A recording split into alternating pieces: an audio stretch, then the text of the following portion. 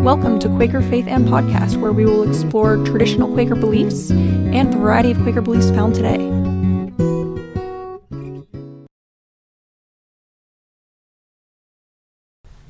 Welcome back to Quaker Faith and Podcast. These are your hosts, Mackenzie and Micah. And today we are looking at section 3B in the Traditional Quaker Christianity book.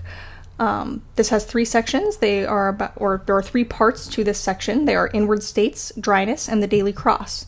And each one has a quote from George Fox. So we're just going to start right off with this great quote from George Fox. It's a little long, but be patient. It says, "And I saw the state of those, both priests and people, who, in reading the scriptures, cry out much against Cain, Esau, and Judas, and other wicked men of former times mentioned in the Holy Scriptures, but do not see the nature of Cain, of Esau, and of Judas, and those others in themselves.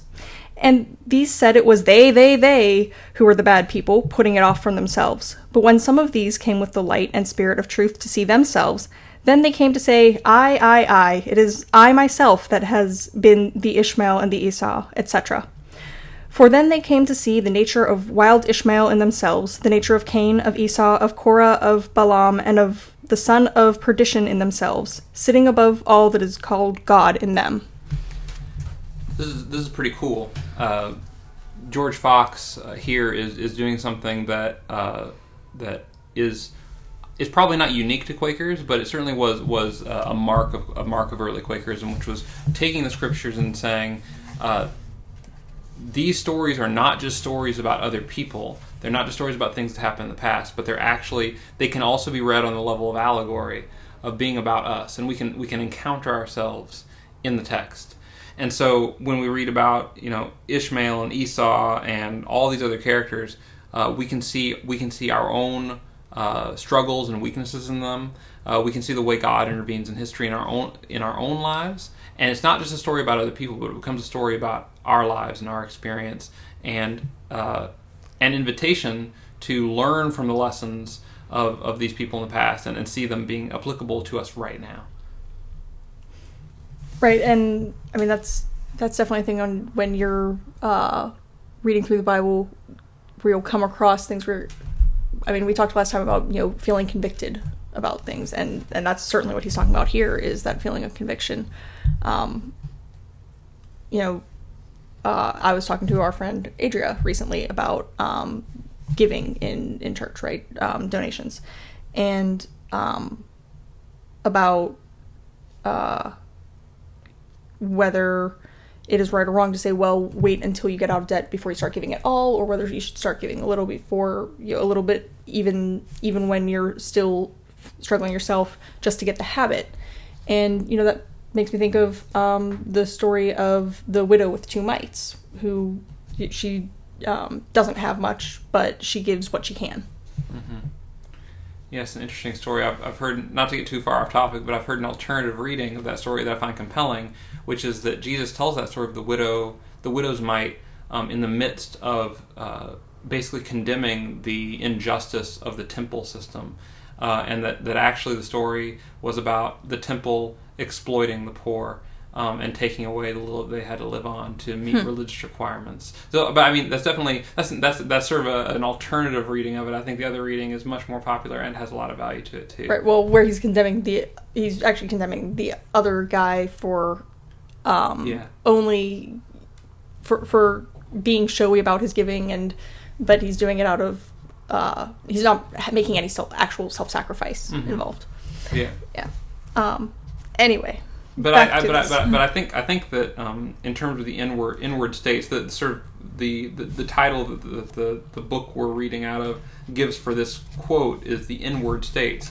And for the early Quaker movement, it wasn't enough to know facts about God, or to know facts, to know, if you could memorize, and many people did, if you could memorize the biblical stories and recite them back, that wasn't enough, and that wasn't really the point of the scriptures. The point for the early friends was to find the experience or the inward condition or the spiritual life that was exhibited by those stories, and to identify it in yourself. And so the Bible in that way is almost sort of a training for learning about how God interacts with us, so that we can identify it when we experience it.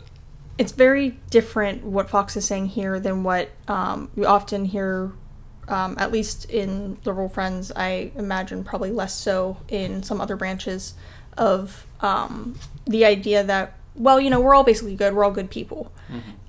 Because Fox is saying, no, we actually all need to recognize that we're not all good people, that there are dark parts in us that we need to work on. Yeah, and I mean, it's pretty contrary to a lot of what a lot of folks in a variety of circles today hold, which is that humans are basically good, but there are some problems.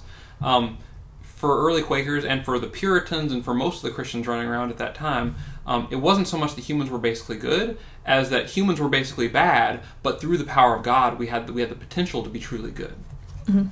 Which would be I think we've talked before about perfection and holiness, so right. That falls into that. Yeah. So I mean, the goodness of people, the ability for people to do right and to be righteous, is more of a miracle in the understanding of most Christians at that time, including the early Quakers, because all these groups recognize that human beings are so deep into sin and so separated from God that only a truly miraculous intervention by God could overcome that. And for the Quakers, they were very radical about this, saying that not only can God overcome this, but God does overcome it not through religious rituals or specific teachings or specific structures that are set up by the state, but instead by the direct action of the Holy Spirit in people's lives and in communities. So that was really radical. Not the radical message of Quakers wasn't people are basically good, so don't worry.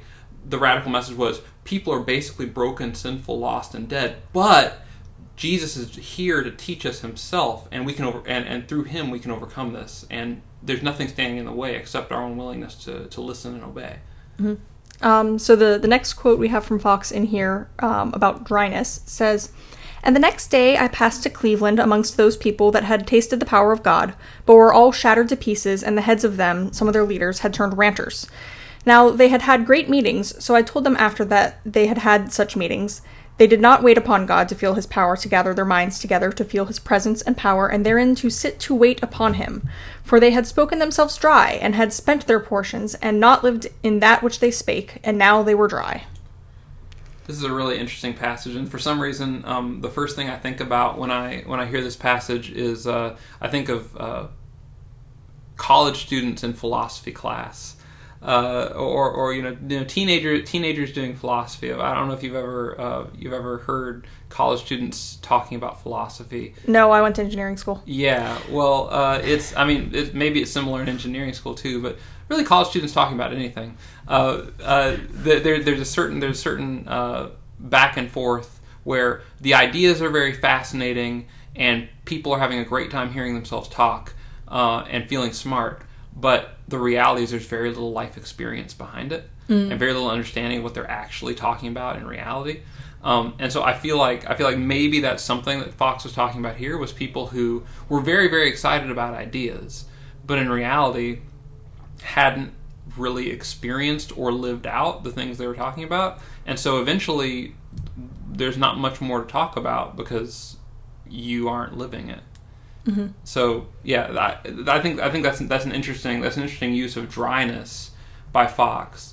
And I think it's contrasted to. I think politics would probably also be a realm where you run into that a lot, where lots of philosophy, lots of theory, but not having a lot of experience with whatever the practice would be. I think that's right, and I think this is really interesting that Fox and talks about dryness as sort of an absence and a negativity, which I guess it is.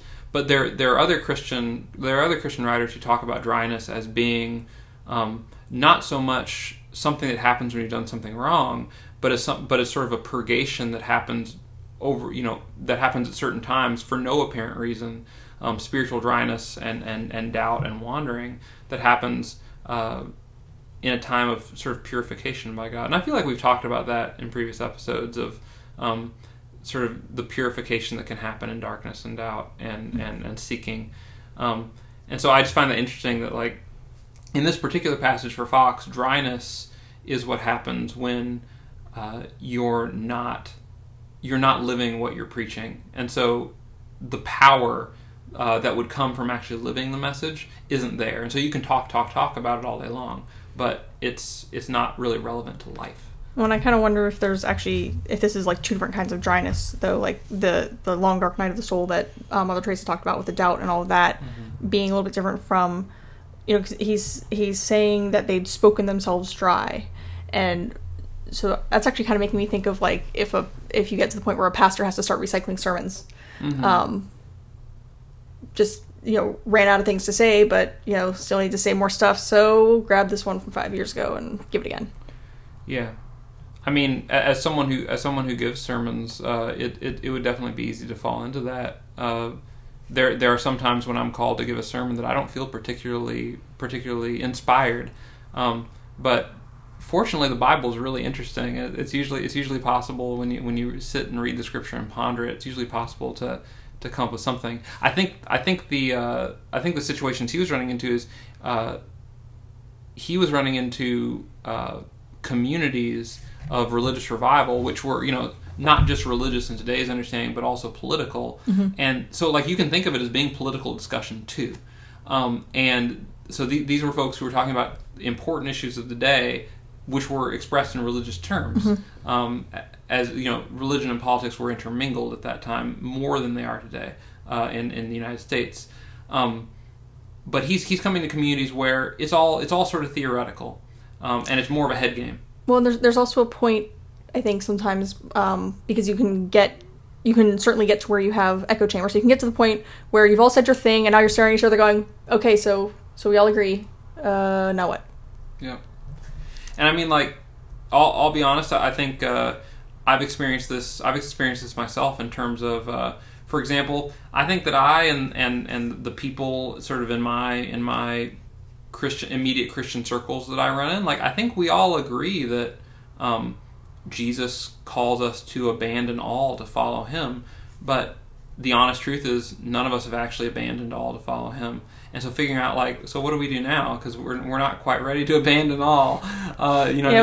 We both have mortgages. Yeah, right. So I mean, so it's a very hard, as the disciples, as Jesus' disciples said to Jesus, it's a very hard saying.